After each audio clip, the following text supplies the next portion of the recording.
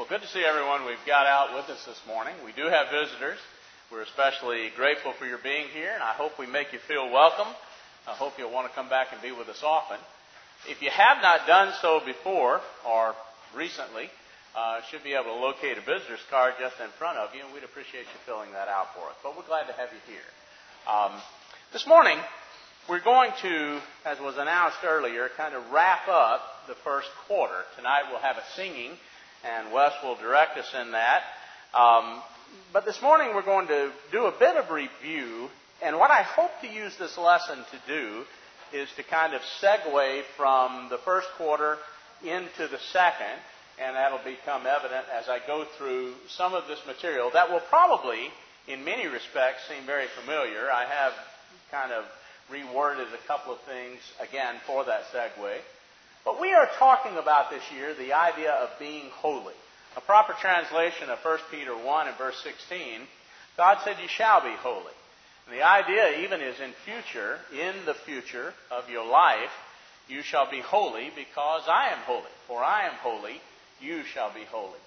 We've been talking about in this first quarter the idea of being holy in my relationship. This morning when we were downstairs, we were discussing the relationship we have with God.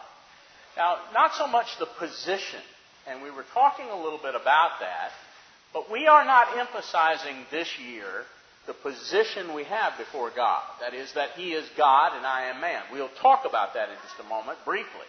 But we are emphasizing the relationship we have with Him. Let's go a little further with that. You've seen this often. You began to see this when we were talking about the man in the mirror, and we were talking about looking into the mirror and kind of contemplating your image. Who are you? And where do you stand? Where do you stand in life? Where do you stand especially with God? What would you like to improve in life? What do you need to improve in life? All of those types of questions we were posing throughout that year.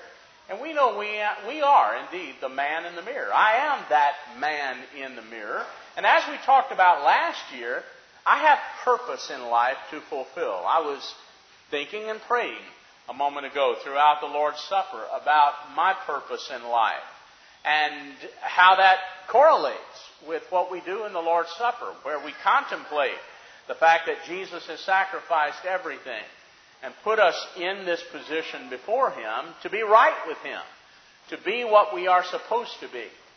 And so I'm the man in the mirror, and I define my purposes in life, and if you remember throughout last year, in different respects, in different areas of life. But I come to a position, especially as I think of myself, as I look at myself perhaps in the mirror, I ask myself a question: how can I be more holy? Because God's people are supposed to be holy. You shall be holy, God says, for I am holy. How holy do you feel? And I would ask you to ask yourself that probing question. Are you holy? How holy are you? How holy do you feel you are? Where are you as far as you before God, just you alone with God, in your walk with Him, in your relationship with Him, whatever term you would want to choose there. But how holy in your life are you? Because God says, "You shall be holy, for I am holy." When we contemplate this whole idea of holy, what does it mean to be holy? Maybe we need to start with that, because we hear this term and we're using it throughout the year, but what does it mean to be holy? Well, we've defined it. Wes and I both have mentioned several times the idea of being holy, of course, in 1 Peter 1 and verse 16, is to be set apart. And had I asked you before this year, if I said, what does it mean to be holy? A lot of you probably would have known that. It means to be set apart, maybe something sacred. If we're talking about, something that is holy, we might say, well, that's something that's sacred. Literally, the term, though, has the basic meaning of being separate. And so, to be separated, and generally speaking, we use it in a religious sense, is something that is separated by God, or something that is separated for God or unto God, that God many times separates to Himself, as if to say, that is mine. Out of all the others, that is mine. And I believe when you look in Scripture and you begin to see God's children, or saints, or Christians, and we look at that group of people, God would say of them, the Lord knows them that are His. 2 Peter 2, verse 19. So these are those who are separated by God, as much as if to be separated from the whole flock of the world into God's special flock. We belong to God. We are His. Properly, the word, though, just simply means something that's different. Something that is unique and special in that sense. Something that is distinct. If we speak of a holy God, we don't speak of a God like all other gods. We speak of one unique, distinct God. And we know what that means when we say a holy God. Well, it has the implications then of being God-like. So if I'm speaking of an individual as a holy person, and I want you to understand, every Christian here is a holy person. Not just the preacher that stands up here, the song leader, or, Auntie Eddie waiting on the table, or whatever. It's not just those people. All Christians are holy people. We're supposed to be God-like. We're supposed to be different from the world. Something revered. Something you can respect and honor. And in God's sense, absolutely revere Him. Noticeably identified with God, one dictionary put it. And I really like that. I looked at that and thought about that a long time. It's noticeably identified with God. So you can take notice of it. You can see it. And so we get all of these terms like holiness or saint or the word sanctifying, sanctification, and all of those terms which are cognate simply of the word holy. Be holy, for I am holy. Now you've seen this picture often. And in the next quarter, I'm not so much going to picture this picture, I'm not going to display it so much as to talk about more of the idea of coming up to the top of the mountain. Bob read for us this passage in Isaiah 2. And if you'll notice, and I won't reread all of it, but look at some of the phrases within it. God's house is established in the top of the mountains, where God is. And all nations flow unto it. Literally, we could say they flow up to where God is. And the idea of God drawing us up there and teaching us of His ways so that we do beat those swords into plowshares, etc., etc. But as we look at God and we think of what Scripture says of God, and I believe many people have this idea of God. If they respect Him, if they believe in Him, they think of passages like Psalm 46, verse 10, where God says, I am God. I will be exalted. Or we might think, for example, of Hosea 11 and verse 9, where God often says, as in this passage, I am God and not man.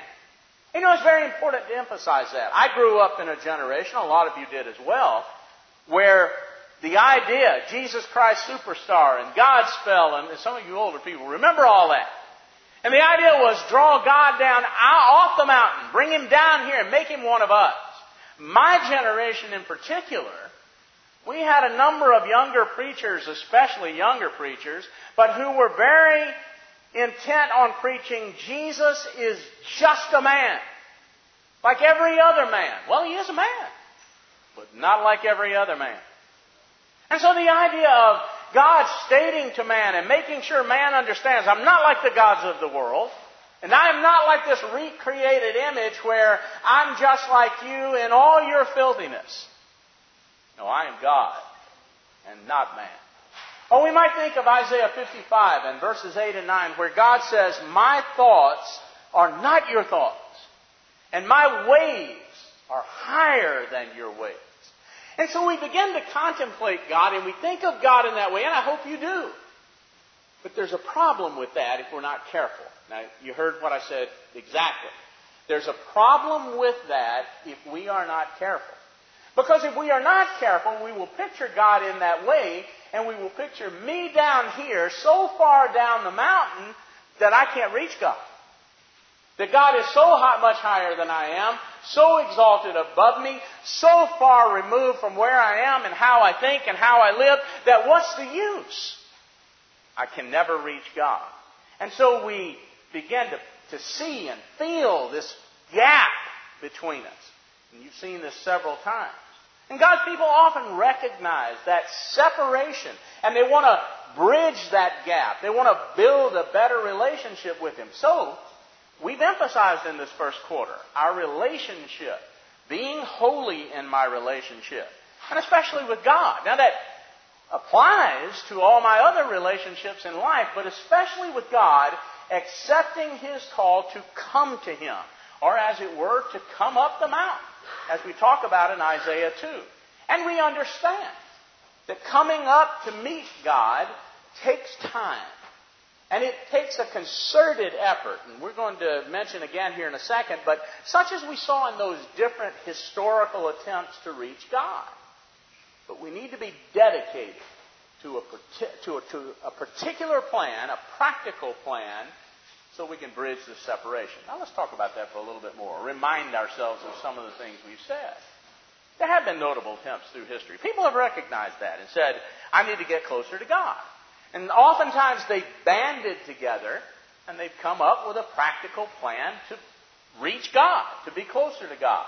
For example, there have been the Pharisees that date all the way back to, the days of the Ten Commandments, the days of the Jews when they were in captivity in Egypt. And the very word Pharisee means separate or separated. And so the idea was to separate from the world and the influence, the corruption of the world around us. And there were the Amish, who had the same idea, but it was maybe a step further than that. It was that practical, applied plan to everything in your life, every aspect of life, whether it is the simple dedication to the work you do, your occupation, fulfilling my purpose in my work, as we talked about last year.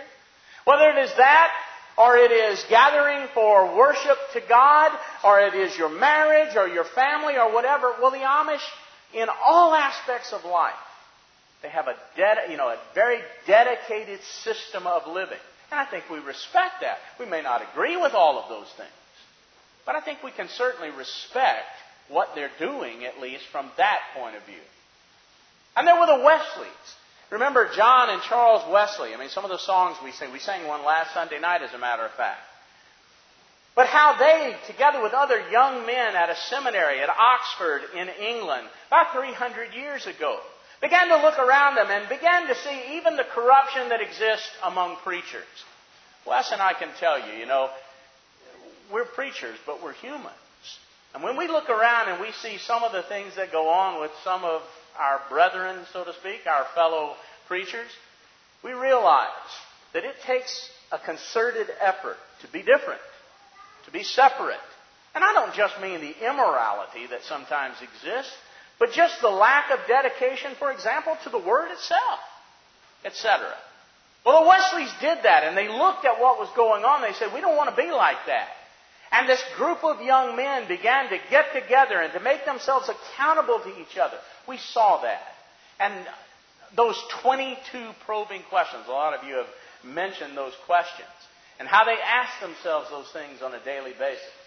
And we even saw it among our brethren. Some of you are familiar with the Crossroads movement out of Florida, the Boston church movement that came out of that, and then eventually the International Churches of Christ. And the focus there was, and we'll go back and touch upon some of that, on discipling, not just on baptizing, not just on becoming a member of the church, but being one, being holy in your life. And so we looked at these plans, and we talked about in each case, the goal was to restore a personal, holy relationship with God, but sadly, in each case, the natural tendency, and usually that was realized, was the danger of trending toward legalism. I've got a good practical plan. Well, that's a plan, but it's not the laws of God. But then they were established as a creed, or became the laws that had to be obeyed. Think of the Amish, for example, and their Ordnung, if you're familiar with the Amish at all. But the legalism, the ritualism.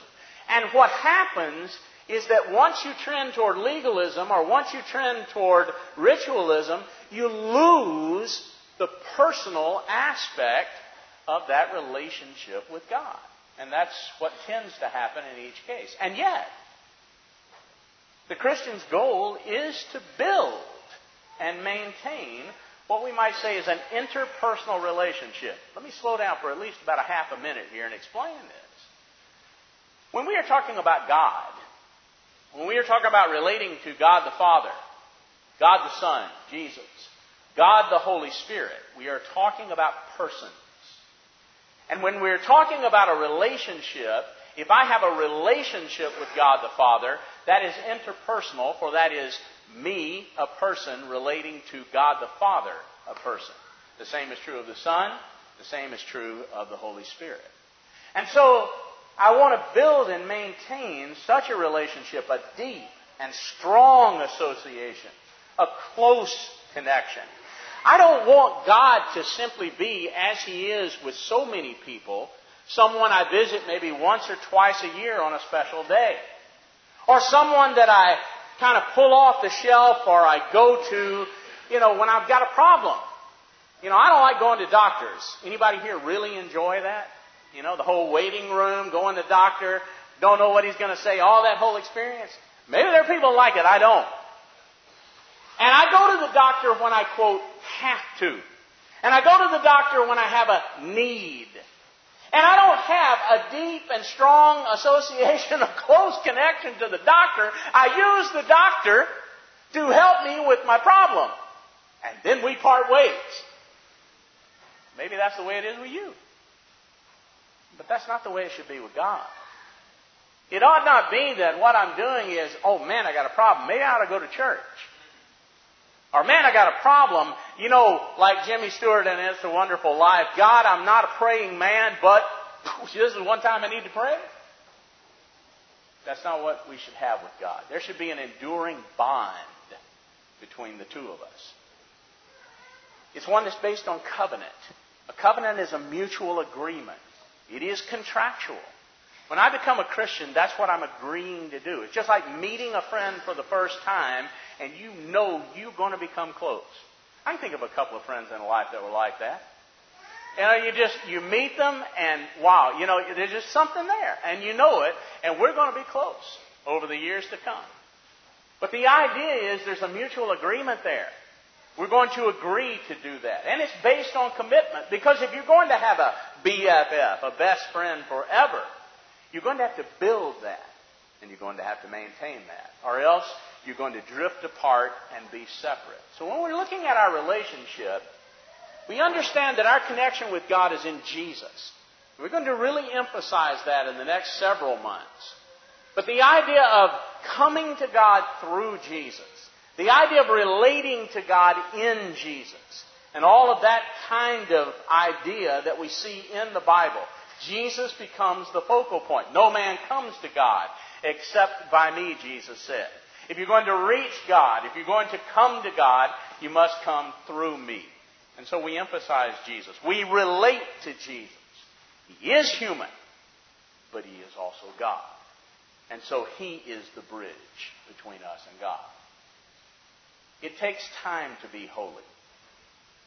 And our goal is not just to have an interpersonal relationship, but also to have an intimate relationship. There are people that I know, and I have known as far back as I can remember. That's probably true of you. Maybe parents, maybe grandparents, maybe even certain friends. You just don't ever remember a time when they weren't there. And we have that interpersonal relationship, but how close is it? You ever found yourself saying, I need to get closer to so-and-so. I need to be closer to my mom. I need to be closer to my dad. I need to be closer to my husband, my wife, my friend. And when you're saying that there's a difference in just the fact that they're there, they're going to be there, you've been there alongside them, you've related to them person to person, you know what you're saying. You are saying you want something more intimate, closer, a better bond, a stronger bond, etc. between you. You understand exactly what that means. Now it begins with God who loved us when we relate to God in such a way. He loved us with a great love. And we love Him because He first loved us. And I've likened that to the parent-child relationship. There are babies here. And there are even newborns that will be here from time to time. And they really don't know in that deepest sense their parents, but they will. And it will grow over time. But you know, as a parent, that you love them. They may not be able to reciprocate that right now. They may not be able to give back that deep, mature response to you, but you know that you love them. Over the course of time, they will become more respondent. And that should happen with us, with God. We should respond more and more to the love of God. They will become more affectionate. Nothing perhaps in this world is greater, purer, more wonderful than a child that puts their arms around you and says, I love you. I mean, it's just, it is, and those of you that are parents understand that. With God, it should be that same kind of affection. Not, I need you, God, but I love you. I love you so much, I would not want to live without you. Those of you that have been Christians for a long time, you ever stop to think, I do. I just wonder if you ever stop to think, can you remember back to when you were not and what it was like and how it might be different now? And if you begin to contemplate your life, you begin to think about if I were to enter into this great big sin and I were to leave God like others that I know, what would that be like? What would it feel like? I've thought about that through the years. I've thought about, for example, the idea of doing some big sin and leaving God. I won't be a preacher anymore, and I won't be a Christian anymore, and I won't go to church anymore. And I thought about how would I feel that first Sunday morning, when it was time to go to church, when everything in my brain and in my heart screamed, you need to be there worshiping God today. But no, I'm living in this sin now. You see, you get to a point where you just can't live without that person. You don't want to. And that's the way it should be with God. So that it brings me into a close, intimate relationship with God. Even so close as some of our brethren around the world this very day may face. Someone may come up with a gun and say, deny Jesus or die. What would they do? How would they live without Jesus? Where would they be? The closest person in this world and beyond to them is Jesus. There's not going to be any denying of Jesus. You go ahead and pull the trigger, because I can't live without Him anymore. That's the kind of relationship we want to develop with God. And it requires time. And these are recent sermons, so I'm going to go through this fast, and I'll come back to some of this.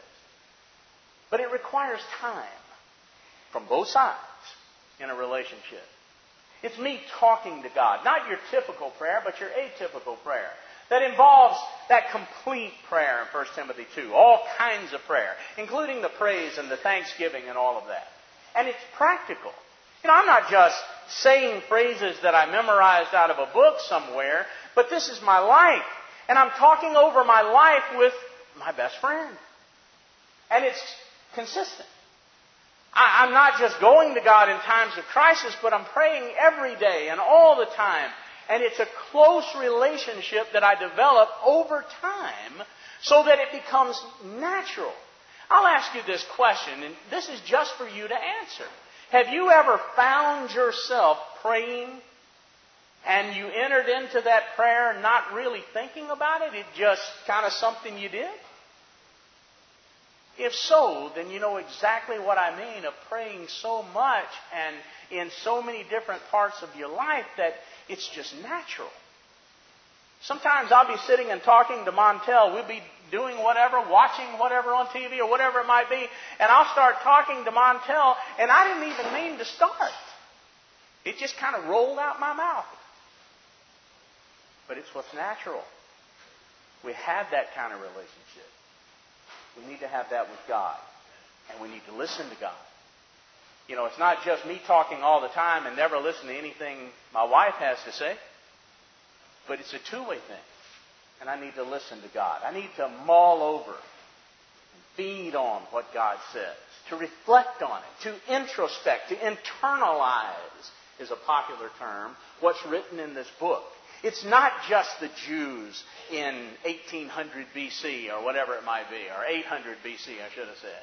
It's not just that. It's me. And I relate to the same God. I'm just like these people in this book. I'm just a person, just a human being. And He is still the same God relating to me. And I need to introspect, to internalize that, to put myself in these situations and to say, is that me? And how do I relate to God when I'm in this kind of situation? You know, I'm a David and I've just committed adultery. And I'm crying out to God, don't leave me, don't take the Holy Spirit from me. And I'm pouring out my heart and saying, I don't want to be like this, I don't want to live like this, forgive me. I mean, that's us relating to God. And I need to feed on that. And I need to muse and chew the cud like the cow, you know, over and over and over and over what God is saying. Because frequent communication allows you to learn about the person. Both of you learn about each other. God searches our hearts and learns of us. We search His Word and learn of Him. We make a connection with the person. There are people you have a strong connection with. Some stronger than everybody else. We need that connection with God. I think we all understand that. We need to grow close to God. Communication allows you to grow close to the person. Relationships are formed in that time. Maybe you go out and you have a pizza, you sit there and you talk and you talk and you talk and you talk. Maybe you meet each other for the first time and you go to Panera Bread and talk.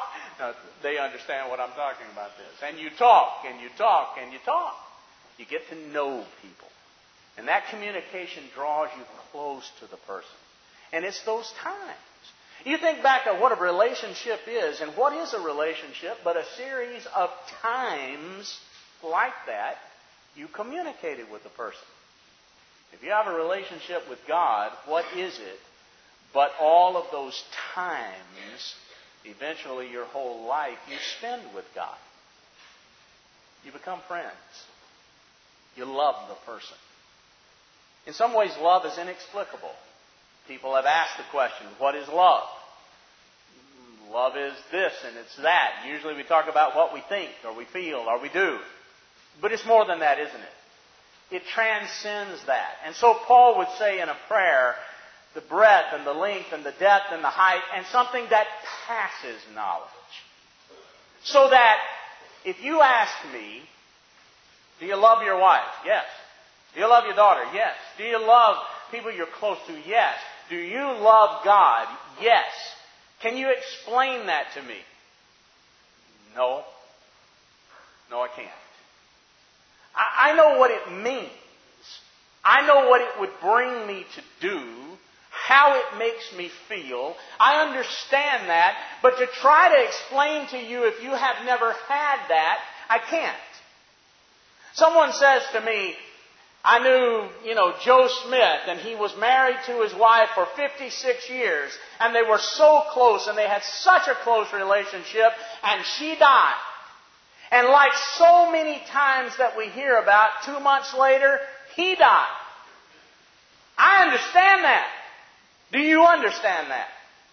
And you understand that it is not necessarily because Joe Smith just sat around and was morbid and said, I want to die. That happens. But sometimes it is that there is such a relationship, they are so intertwined in their lives, one can't live without the other. I'm not saying that's necessarily right, wrong, has to be, or anything else. It's just that I understand that. And I think many of us do, if not all of us. I need that with God. I need to become friends with God so that I cannot live without Him. You shall be holy, God says, for I am holy. We're emphasizing 4 areas this year. Let me mention them quickly and I'll be done.